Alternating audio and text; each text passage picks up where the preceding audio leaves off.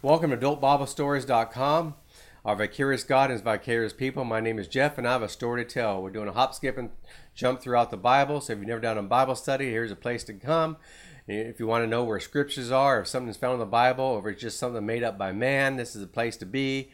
We're not doing every word or every verse. We're just doing a hop, skip, and jump wherever we feel like the Holy Spirit is leading us. And so let's begin in the book of Ephesians. Paul, an apostle of Christ Jesus by the will of God. It's always got to be the will of God. Whatever we do, we want to make sure it's the will of God. And the closer we get to Him, the more we know Him, the more we know His will, the more we seek Him, the more we know His will. Let's hop, skip, and jump to verse 5. It says, He predestined us to be adopted as His sons. God has predestined us. He's predestined every single person that's ever lived. There is no person that was meant to go to hell. God is not like the airlines. He does not overbook for heaven. He has a place for every one of us. Jesus says, I go prepare a place for you. If I go prepare a place, I'll come back for you. So God does not overbook. Even some people say, what about Judas? So scriptures that he went, according to scripture. Well, there was a position open. There was a position open to betray Jesus and go to hell. Judas showed up to take that position. It could have been somebody else, but Judas decided to take the position and he was chosen. Jesus says, I choose 12 of you, and one of you has the heart of the devil, which is Judas. But the scripture goes on in the book of Acts saying that Judas's place will be forever vacant. Talking about, in heaven. When we get to heaven, we're going to find out there's a lot of vacancies because God has created a place, for every single human being that's ever lived and ever will live. But we have a choice or not if we're going to show up to that destination. We're predestined. God is predestined. I'm predestined every year to go to the dentist. I've predestined. There's a date and there's a time for me to show up that we have agreed upon for my needs. So I'm predestined to do that. But I can choose to cancel. I can choose not to show up for that appointment. And the same thing, we're all predestined to go to heaven, but we have a choice either to show up for that destination or to not show up. Judas chose a different destination. He chose not to show up, and so therefore his place is vacant. So when we get to heaven, there'll be a lot of vacancies, and I think Jesus will wipe away our tears, and one reason he's going to wipe away tears is because we're going to see a whole lot of vacancies of family, of friends, of people we've known about that didn't show up, that we're predestined to be saved by the Lord Jesus Christ, but did not show up by their own personal choice. So let's hop, skip, and jump to verse 9, and it says, He made known to us the mystery of His will, according to His good pleasure, which He purposed in Christ to be put into effect when the times will ever be reached, the fulfillment, to bring all things in heaven and earth together under one head, even Christ. So He made known to us the mystery of His will. He made known to us. He made known to us the mystery of His will. Why do I say that? Because many people say, we never know what God is going to do. God is mysterious. God does things in mysterious ways. Well, that's only if you don't know Him or are not continuing to learn about His ways. He makes known to us the mystery of His will. God is not an absentee Father. He wants to make known His presence. He wants to make known His will. I wasn't raised this way, but I guess I believed like a deist. I believed that God was, but He didn't really have anything to do with us, and we're kind of put on trial and jury here. The trial. And then when we died, God would judge us.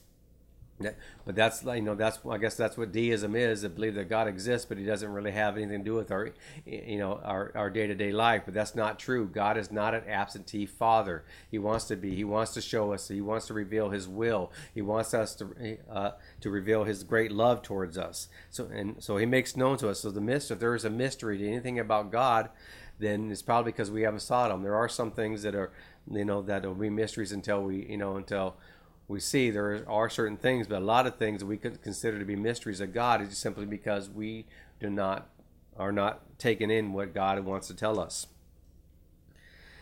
And let's go on. Verse 11 also once again talks about being in Him we were chosen, having been predestined. We're all predestined, but we can't get there unless we make the choice to show up. It's a choice. Verse 13. And it says, You also were included in Christ when you heard the word of truth, the gospel of your salvation. Having believed, you were marked in Him with a seal. Having believed, you're marked with a seal. So God puts a seal on you. The day you become born again, God puts a seal on you and promised the Holy Spirit, who is a deposit guaranteeing our inheritance. So there's a deposit on you. Back, when I was being raised, there was, if you went out and find some bottles, there was a deposit, for like 5 cents. You could bring back that glass bottle of, Pepsi or milk or whatever, and you got 5 cents. But God has a deposit us through the Holy Spirit on the redemption of those who are God's possession to the praise of His glory. So we ought to know that we're born again. Satan will love to tell us that we're not born again, so we give up on God and we leave the salvation that He has given us, and we'll walk away and eventually deny Christ. That's Satan's ultimate goal, because there is no sin. Every sin can be forgiven except for the one of denying Jesus, of who He is, either by word or continuous living a life of sin that denies Jesus, Lord of your life. But so Satan would love to take that seal off us. He'd love to take us to think that seal is not there, and so that we remove it. But there is a seal. We ought to know that we're born again, not by works, not by what we see, but what we believe in Him. That God knew what kind of mess we were when He saved us. He knew how many years it was going to take us to get us out of that pit that we're in. And so God is not, uninformed. God didn't go into the situation going, if I would have known that you would have done this 15 years later or 20 years later, I would have never chosen you. That is not God. God knew exactly, what you're going to do and how you're going to, respond. And so, but He still put that guarantee on you. It's you who's got to come to the decision. It's you that's got to believe that God loves you no matter what you've done. And because of that love, that you love God back. And so that you know that you're saved, that you have a seal on you. Let's go on to verse 17. This is one of the prayers of Paul. It says, I keep asking that the God of our Lord Jesus Christ, the glorious Father. So he keeps on asking. Jesus talked about not praying the same prayer over and over like the heathen do, so that you could be heard. Now, we're not just supposed to pray like God didn't hear us, and we so repeat our prayer. And that's what happened when I became born again. I said a prayer and I didn't feel or see anything, and so I began to repeat myself, thinking that God didn't hear. And this scripture came to mind. Don't repeat, or not this scripture, but the one Jesus said, don't repeat yourself, because I already know what you want. And that's when I kind of got upset, threw up my hands, and said, I don't know what you want, I give up. And that's exactly what God wanted me hear me say, is I give up, I surrender to you. But there is a time to repeat your scripture, not to be heard, but because something that's being worked in you and something that's being worked in other people. So I keep on asking that our God, our Lord Jesus Christ, the glorious Father, may give you the spirit of wisdom. Do we just need to ask God for the spirit of wisdom once, or do you need the spirit of wisdom every day? Jesus said, pray that you may receive your daily bread. So that's a prayer that we say every day, not just like, the way Jesus said say it, but we're praying for our daily bread every day, just like we're praying for wisdom every day. And revelations, that you may know Him better. I pray that all the time over people. Lord, I pray that you show them wisdom and knowledge, and so they may have understanding and know you better and walk with you better and so forth. So they may know Him better. I pray also that their eyes of your heart may be enlightened. And you have more than these two natural eyes. You have eyes of your heart. Anytime have you ever said something, when somebody's saying something and you just don't get it, and all of a sudden you say, oh, I see it. Or you may say, oh, now it dawns on me. Dawn, like a new morning sun coming up. You have eyes in your heart. We see with our heart. In fact, our eyes of our heart are more brightly lit than the eyes of our natural being. We see a whole lot more colors, a whole lot more different shades of light, than we do with our natural eyes. Our natural eyes are limited, but our eyes of our heart are not limited, especially in Christ Jesus. It says, I pray also that the eyes of your heart may be enlightened, in order that you may know the hope to which you are called, you the riches of His glorious inheritance of the saints, and His incomparable great power of us who believe, that the power is the working of His mighty strength, which is exerted in Christ Jesus, and raised Him from the dead. So hop, skip, and jump to verse 22. And God placed all things under His feet, and appointed Him to be head over everything for the church, which is His body, the fullness of Him who fills everything in every way. So as Jesus Christ, when we come to the church, we come to Him as the head of the church. So we ought not to say we hate organized religion or hate church. And I understand when you say you hate organized religion, but if it's not organized, what is it? Unorganized, and God is not the author of confusion, but He's a God of order. Now, some churches are so full of order that God has no place there. So that's what you mean. I understand that, but we need to be in a public church. Jesus died publicly, and so we need to profess Jesus as Lord as publicly, knowing that He is the head of the church. So we need to correct, even though we've been hurt in church, and if you've been in church very long, I don't know how you cannot be hurt, and so forth. But we need to continue to go to church. There's been times I had opportunity or temptation to leave church, but I had read that Jesus' first sermon that they try to cast him over an edge, over a cliff. And every time that Jesus went back to church or went back to the synagogue, they were always trying to trick him.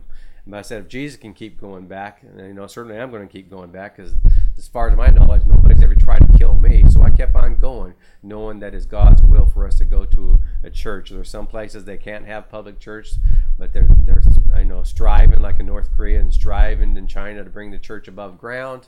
That's their intention. So that's one thing. It's one thing to be underground and trying to bring it above ground, than having a church as above ground by going underground simply because you don't like the persecution, or you don't like the being ostracized or looked down on, and so forth.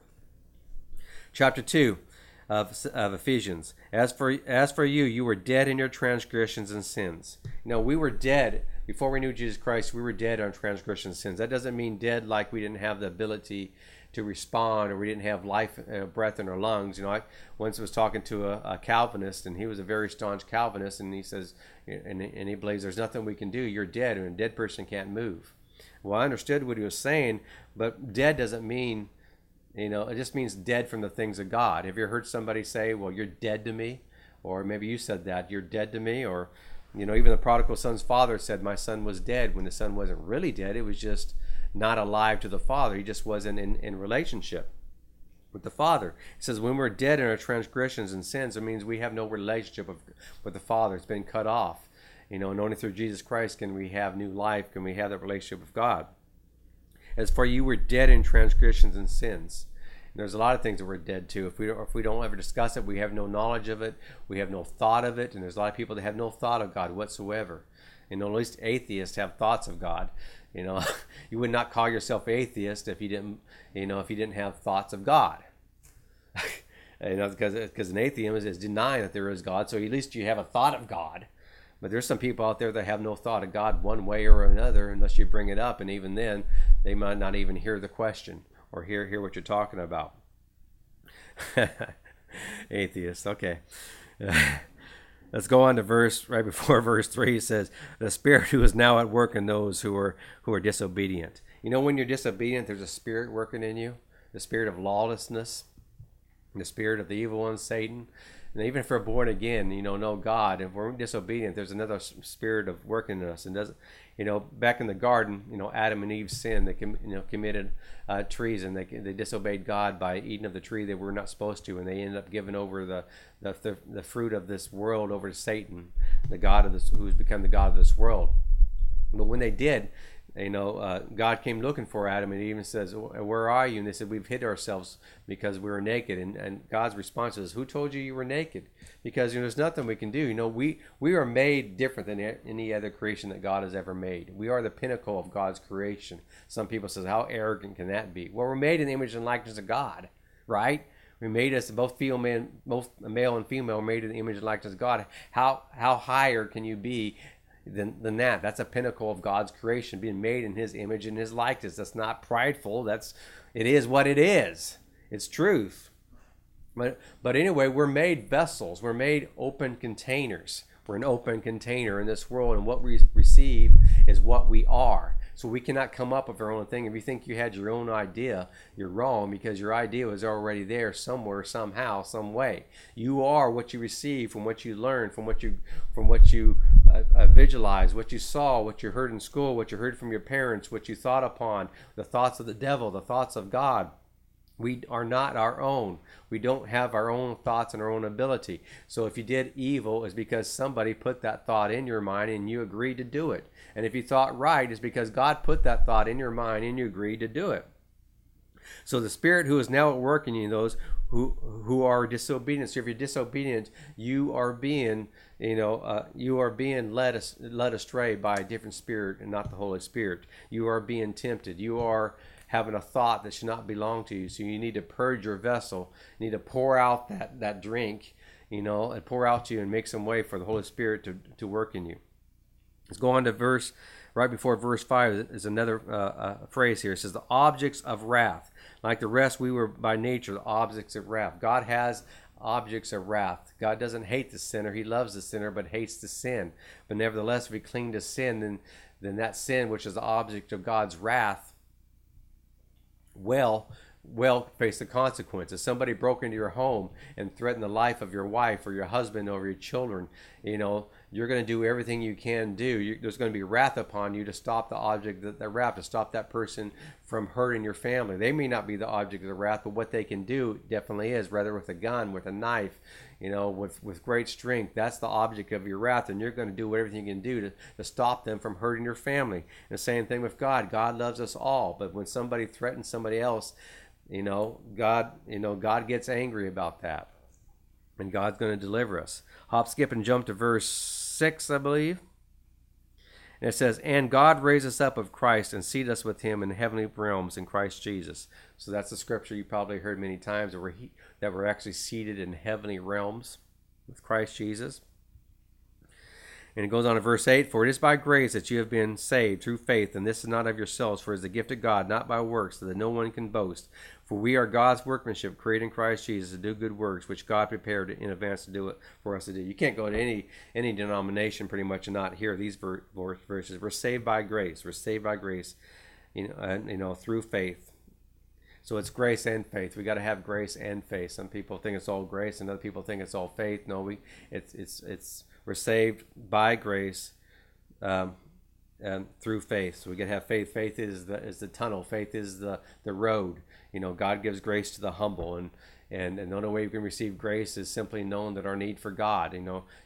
Each one of us are born again. We receive grace because we humbled ourselves, knowing that we need a Savior, and because we're looking for a Savior, God gave us grace, received the Savior, which is Jesus Christ, and we had faith when Jesus Christ revealed to us, we have faith that was the Son of God, that he was crucified, that he did die for 3 days and was resurrected, and because of that, of that faith in him, and by that grace that God has given us, that we receive salvation, and we are God's workmanship.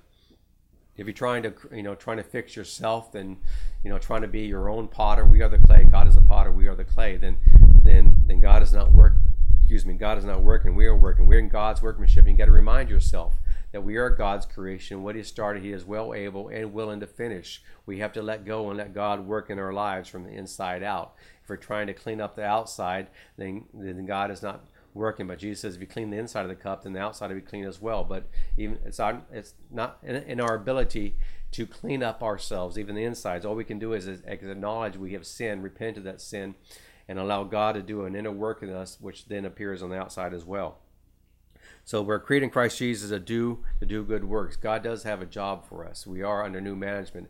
God, you may get fired from one place, but God is always going to hire you because He has a work for you to do. You cannot be fired, by God, which is a good thing. You may be reassigned, but you cannot be fired. Hop, skip, and jump. We're staying in Ephesians, but now we're going to chapter 3. It says, surely you have heard, just verse 2, Ephesians 2:3 says, surely you have heard about the administration of God's grace that was given to me for you. So if God has given you grace, God has given you a talent, then God has given that talent for other people. If you're given the talent, like you think of music or sports, it's a talent to entertain other people. If you're given a talent like I have to be able to teach and preach the Word of God, it's not for me, it's for you. You're enjoying this, of course I'm enjoying giving it. I'm enjoying the giving, it's greater to give than to receive, but you're enjoying this gift that God has given me, given to you actually through me. The grace of God that's on me is actually for you as well. Verse 10 says his intent was that now through the church the manifold wisdom of God should be made known through the church. So the church, the real one the church is, and so the manifest wisdom of God is made known to who made known to the rulers and authorities in heavenly realms according to the eternal purposes. Verse 12, in him and through faith in him we may approach God with freedom and confidence. We can approach God with freedom and confidence. Many times we don't approach God. We're like Adam and Eve. We're hiding ourselves among the leaves of the tree, among the leaves of our work. We're naked.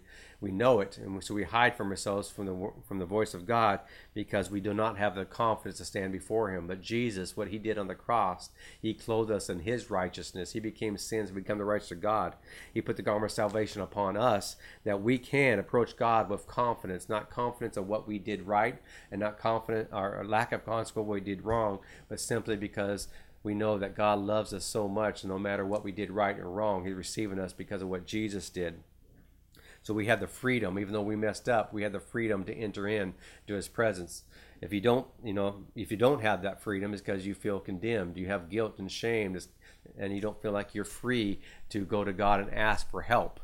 And that should not be. I pray for you. I pray because God has made that accessible to you. No matter how far you've fallen, how many years you've walked away, how many ditches you dug for yourself, you still have the freedom in Christ Jesus to enter the throne room and ask for forgiveness. God is not going to kick you out. He's not going to cast you out from his hand. You have opportunity and the freedom to go to God in the name of Jesus and ask for forgiveness and receive. Ask for healing and receive. You don't have to get all your I's, dotted, your T's crossed, or your ducks in a row, receive healing. You just have to trust in God and what Jesus did for you to receive your healing, to receive that new job. If you're waiting to go to God because you don't have the freedom to ask him for a new job and you just hate your job right now as it is, but you feel like you're not worthy. Well, in the flesh, you're not worthy, but in Christ Jesus, you're made worthy. And so you have that freedom to go in and ask God to be redeployed, ask God to get in that. Well, redeployed is that, really is. There's some people right now that's hearing this that used to be preachers and teachers. They used to be very involved in your church, and Satan got you tripped up in a sin. You went with that. You received it. You went with it. You followed through with that. And now you don't feel worthy. Now you separate yourself from the church. You separate yourself from calling. And God wants to redeploy you.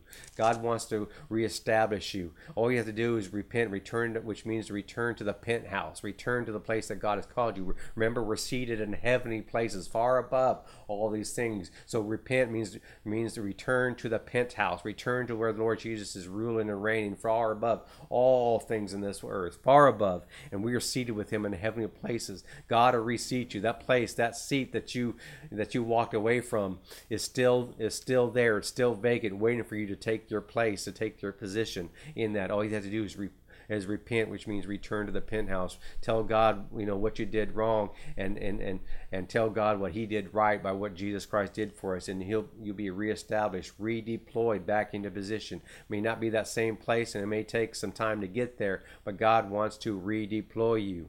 In Jesus' name, hallelujah. And so let's hop, skip, and jump. Here's another prayer in Ephesians chapter 3, verse 16. I pray that out of his glorious riches he may strengthen you. Out of God's glorious riches, not out of our riches. When God called me in the ministry, I spent years trying to get what some people call war chest, to be built up so I can do God's will. And eventually God got a hold of me and says, how long is it going to take you to have enough money to do my will? Oh, obviously we can't. Obviously it's got to be out of God's riches and not our own. So I pray that out of the glorious riches he may strengthen you with power through his spirit in your inner being. So we can't do anything just because we put our willpower up to it. Our willpower can get us far, but it can't get us across that finish line. It cannot get us into the hope and glory that is only found in Christ Jesus. Our strength is limited. Our strength may take us up just far enough to the window, and all we can do is do some window shopping, and we can't actually obtain what he wants for us because it takes the strength of God, and God wants to put his strength in our inner being. God wants to infuse our will with his will. And Jesus said, let not my will be done, but your will be done. So when his will is being done, and it becomes our will, then we're going to be able to carry through. We're going to do more than window shopping. We're going to kick down that door. We're going to go through obstacles. We're going to say to that mountain, be cast in the sea. We're going to do things that we cannot do, in our own selves, but through the power of Christ. So it's through the spirit of inner being, so that Christ may dwell in your hearts through faith. I pray that often. Lord, I pray that, Christ may dwell in their heart by faith, and not by knowledge, not by, assent, mental assent, but by faith and faith alone. And I pray to you being rooted and established. Rooted is something I pray all the time, because many times we're not rooted. Many times we're potted plants. We're potted Christians. We move from church to church. We move from, instead of faith to faith, we move from faith to unbelief, to faith to unbelief. We're always being replanted. But we need to be rooted and planted, rooted in the love of God, and established in love. And we're always looking for love in the wrong places, and even if we're looking for love, even if we go to the right place for looking for love, we don't understand what love is, and so we still miss it. May have power together with all the saints to grasp how wide and how long and how high and how deep is the love of Christ. The love of God is so wide, deep, length, height, and breadth that we cannot reach the the sides of it, reach the limits of it. Many times we think we do because of our natural thinking. And to know this love that surpasses knowledge, you got to know the love of God surpasses your knowledge. We read the Bible, we can know, and our understanding of God's love can be expanded, but at some point the love of God needs to pass of what we know. We just, many times when our circumstance or something comes up that we weren't expecting, we begin to doubt God's love. But it says right here that if we know the width, the depth, the height, and length of God's love surpasses knowledge, it means I don't know what's going on here, but I know it's not that God, quit loving me. But many times when unfavorable circumstance comes up, we start thinking, God, don't you love me anymore? Maybe God doesn't love me as much as he does over here, because she's such a good two-show. She's always going to church. She's always doing things. She has a favor of God, and me, I can't get it. I can't get, one foot in front of another. And so we seem to think, circumstances is God's love, weighing in and out for us. It's not true. No matter what the circumstances, God still loves us with a very fervent love. God still loves us as much as he did the day he sent Jesus to die on the cross for us. God love for us is very sustainable in Christ Jesus. God's love for us doesn't go high or low. God's love is constant, consistent at all times.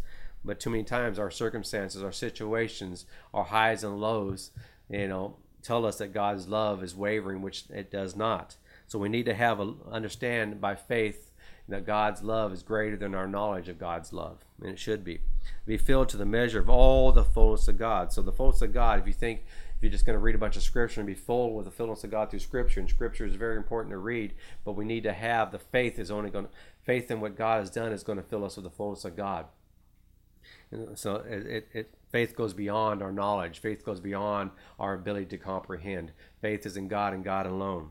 It says, a prisoner, this going on to chapter 4, a prisoner for the Lord, then I urge you to live a life worthy to the calling that you received. Now many people, I haven't received a calling. Well, then we're not living a life worthy. And I don't want you to feel condemned or ashamed, because it took me years to give myself to the calling and to be secure in that calling. I thought many times I messed up, and so I'd step back, I'd step away. God would call me again. I just messed up, so I step back, step away. I'd resign, or go back or whatever, because obviously I can't do what God's called me to do. I know what God's called me to do, and so forth. But then I stepped back because certain things didn't come up. But now I know what God's calling me, and I'm so assured of what God has called me to do that it doesn't matter what hindrance or what obstacle comes before me, because it doesn't cause me to turn away anymore. Because I know what I'm called to do, and I know there's going to be trials. I know there's going to be obstacles. I know that Satan's going to try to thwart me here and there. And when he does, it doesn't cause me to rethink, has God called me to really do that? I know that he's called me beyond my knowledge, beyond my experiences. I know by faith what God has called me to do, and that may take you a while to get there, but if you seek God with all your heart, you will find him. And it says with all your heart you will find him. And so if you really want, and the biggest thing of following what God's calling in your life is to make sure that he has a place in your life.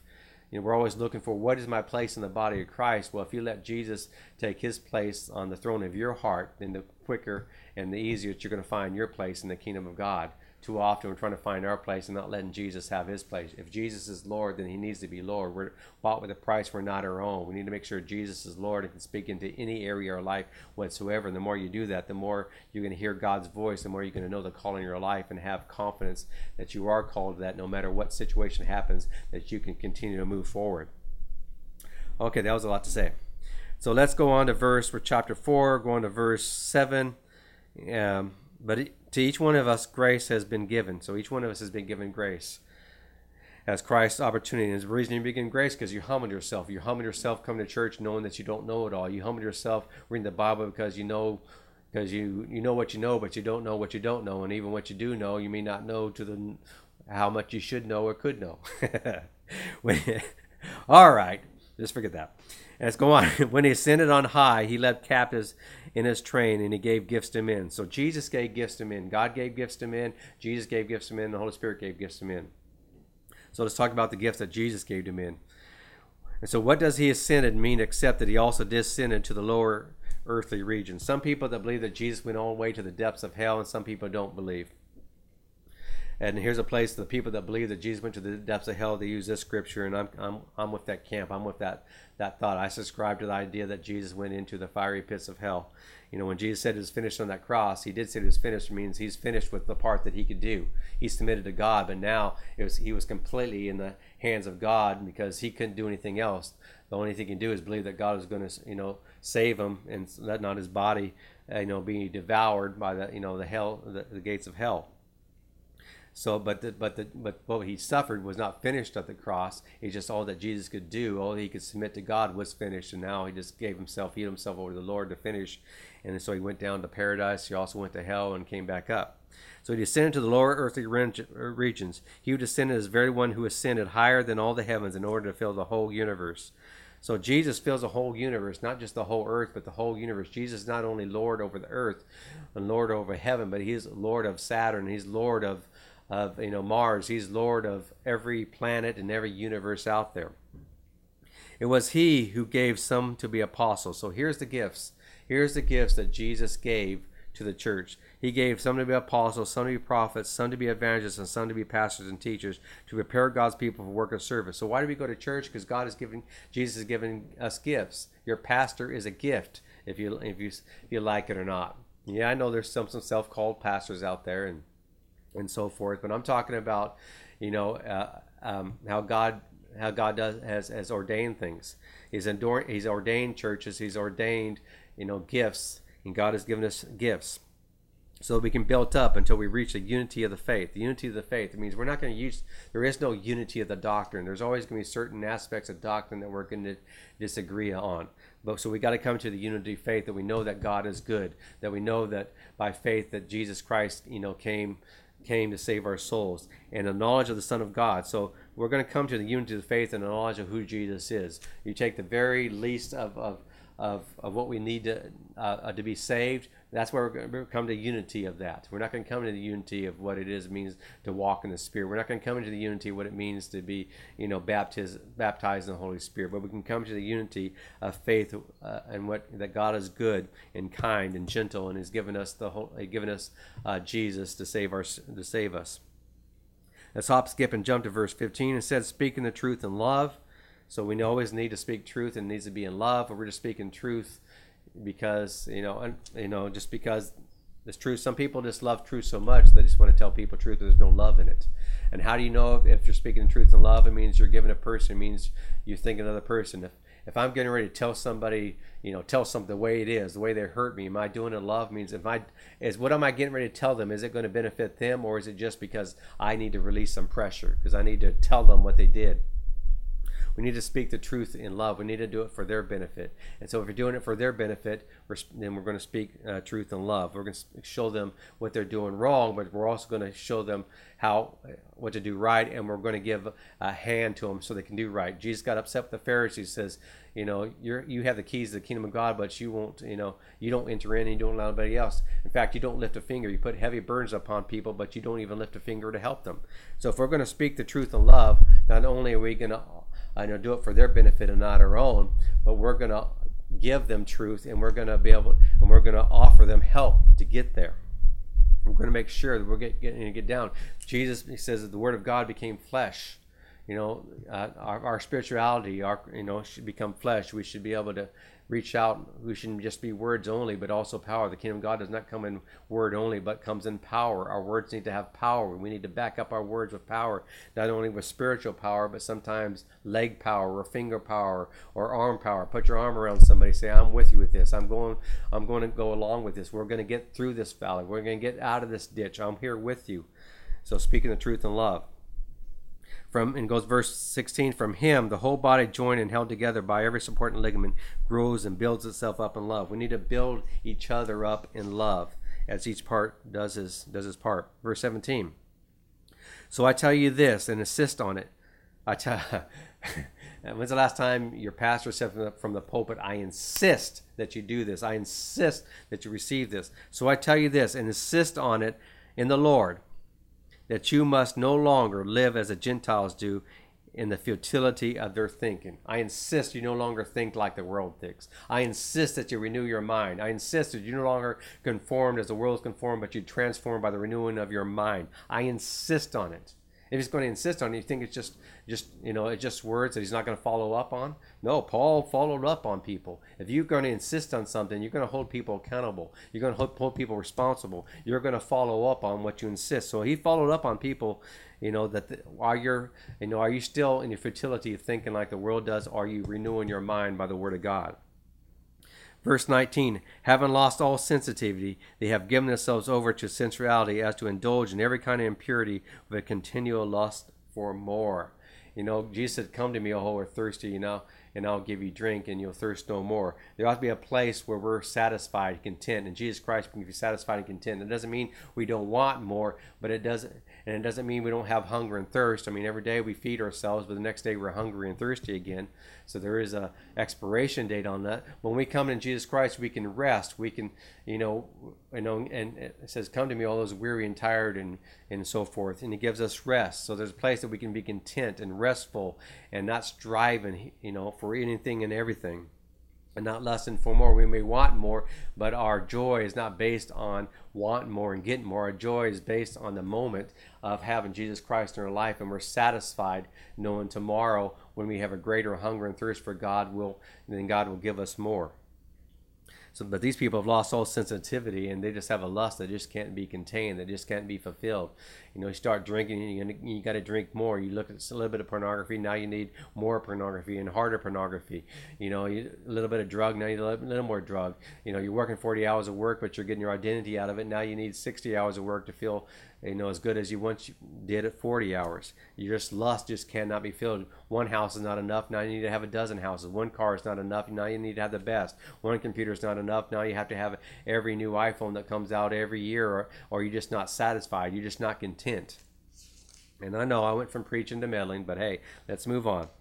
Hop, skip, and jump to verse 22. It says, you were taught with regard to your former way of life to put off your old self. We need to put off our own self.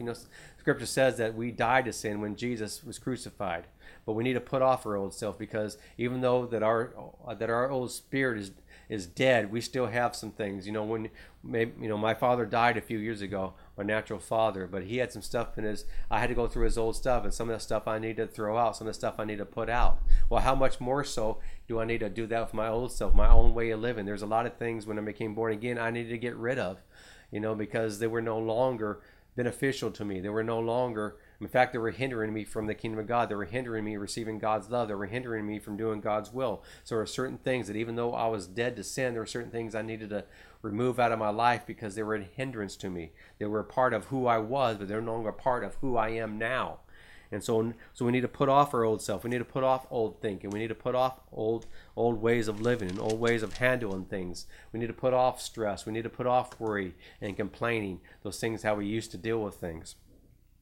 And it says to be made new in the attitude of our minds. So not just knowing the right thing, because the right thing and still have a bad attitude. Yeah, I know. I need to do this. Well, that's not renewing your attitude of your mind. We need to be joyful. If we say go this way and God says go this way, we need to say yes, Lord, yes and amen, and renew our mind and change the attitude of our mind and be happy about that, and say, if I want to do this, and there's been plenty of times where I wanted to do this and it was a good thing. It was not an evil, bad thing. It was a good thing. In fact, Scripture backing it up. But God says, no, I don't want you doing this. I want you to do this. But I want to do that because I think I can do this, but I'm not sure I can do that.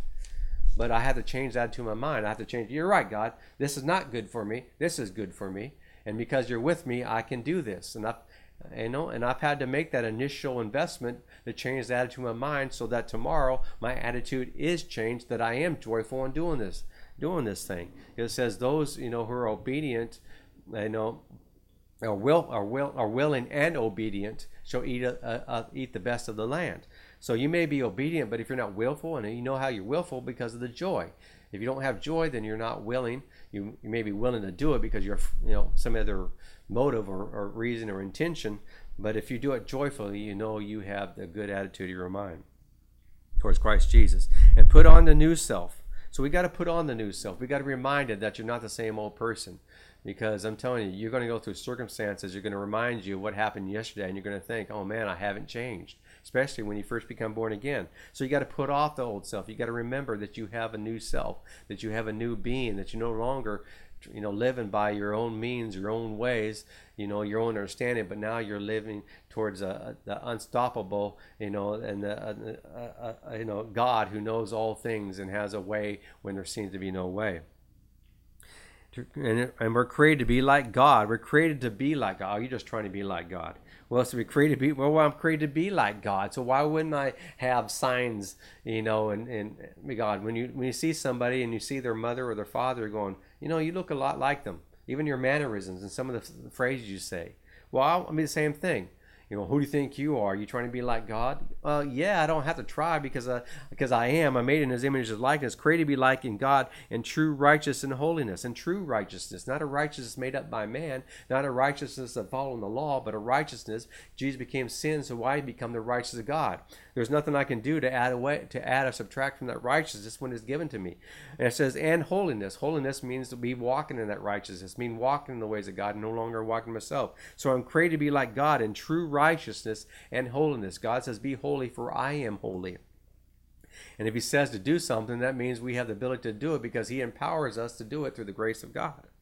So yeah, I am trying to be like God because I was created to be like God. So it's not too hard to be like God because that's the way I was created. That is my default in the spirit. But I have to put off the old man, the old ways, because those things are always trying to be resurrected from the dead. Just like some of our horror films over here, like Jason is always coming back.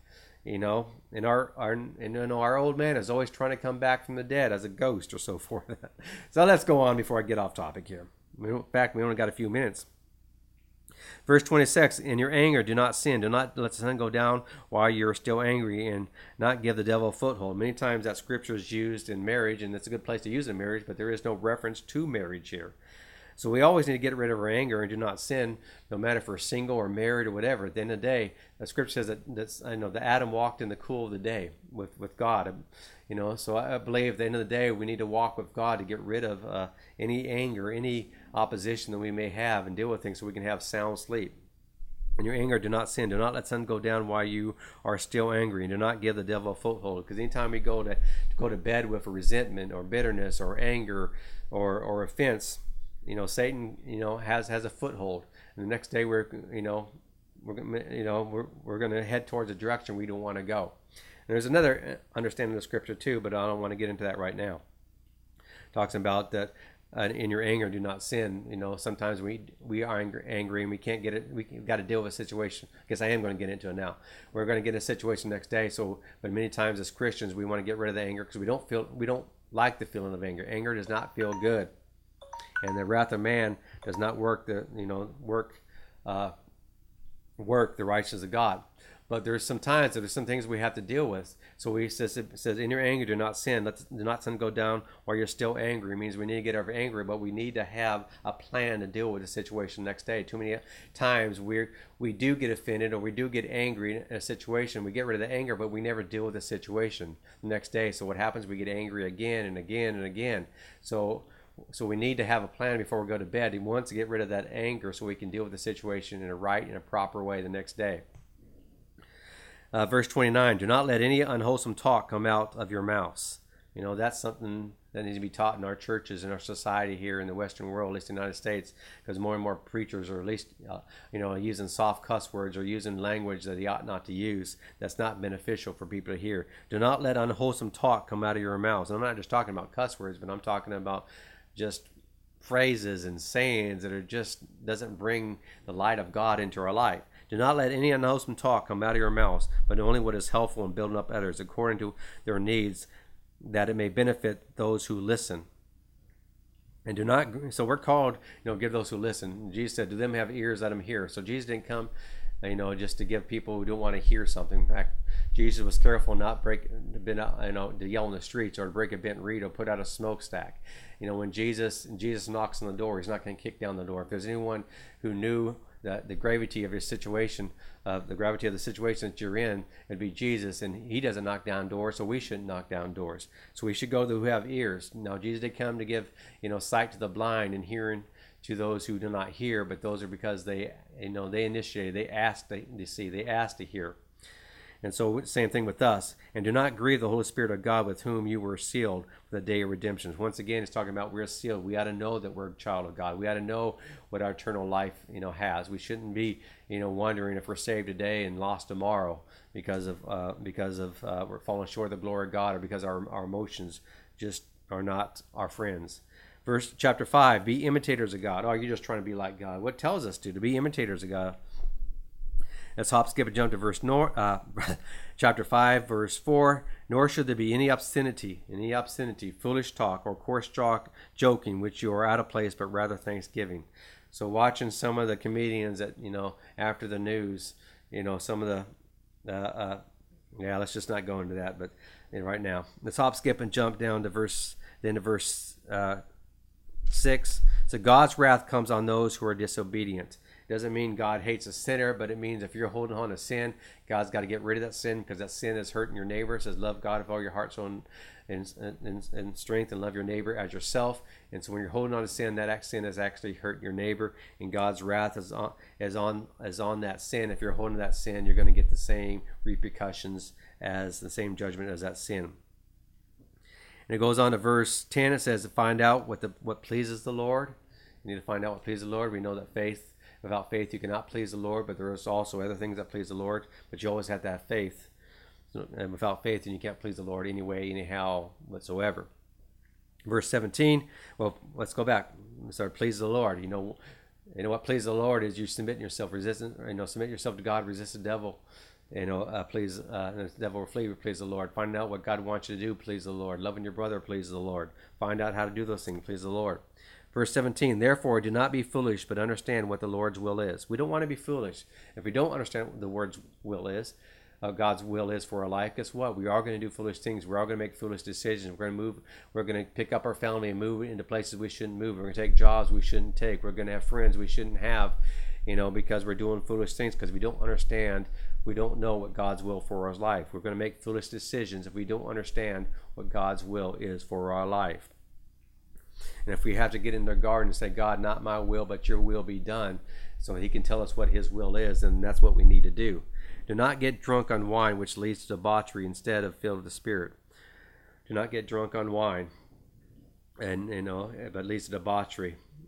It's, and Scripture also says remain sober too. Another place, remain sober. So we don't have to get drunk on wine. Many times we don't know God's will. We get drunk in our own ambitions. We get drunk on our own desires and wants. We get drunk on the things of this world that aren't necessarily bad. They're just not conducive for a life in Christ Jesus. They're not conducive of seeking Him, because we don't know God's will. So there's a lot of things that we can get drunk on, and not just on alcohol. Verse 21, submit to one another out of reverence for Christ. So we need to submit to one another. God sometimes may correct us through somebody we don't want to be corrected by. If we're not willing to submit, then we're not going to hear God. Jesus says, my sheep know my voice, and they don't, they come to me, and they run from anywhere else. So if you know God's voice, then God's going to be able to correct us, even if it's through a donkey. You go, wait a second. That's not what I'm expecting, so I want to hear God's voice, and I want to be obedient. Verse 22, wives, submit to your husbands as to the Lord. It doesn't stop at wives, submit to your husbands. There's many women out there that are married to a man who doesn't know Christ and doesn't want to know Christ, and they try to force their wife to submit to things that's not godly. But it says, wives, submit to your husbands as to the Lord. If this is something the Lord wouldn't have you to do, then you shouldn't do it with your husband either. It doesn't say submit to your husband even if it goes against the Lord. If it goes against the Word of God, don't do it. If it goes against your conscience, don't do it. The Lord is with you on that.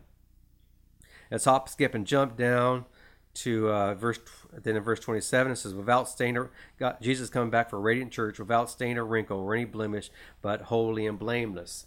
We have a lot of teachings talking about, you'll get to heaven and if your work to be tested by fire, but at least you made to heaven. Well, that's true.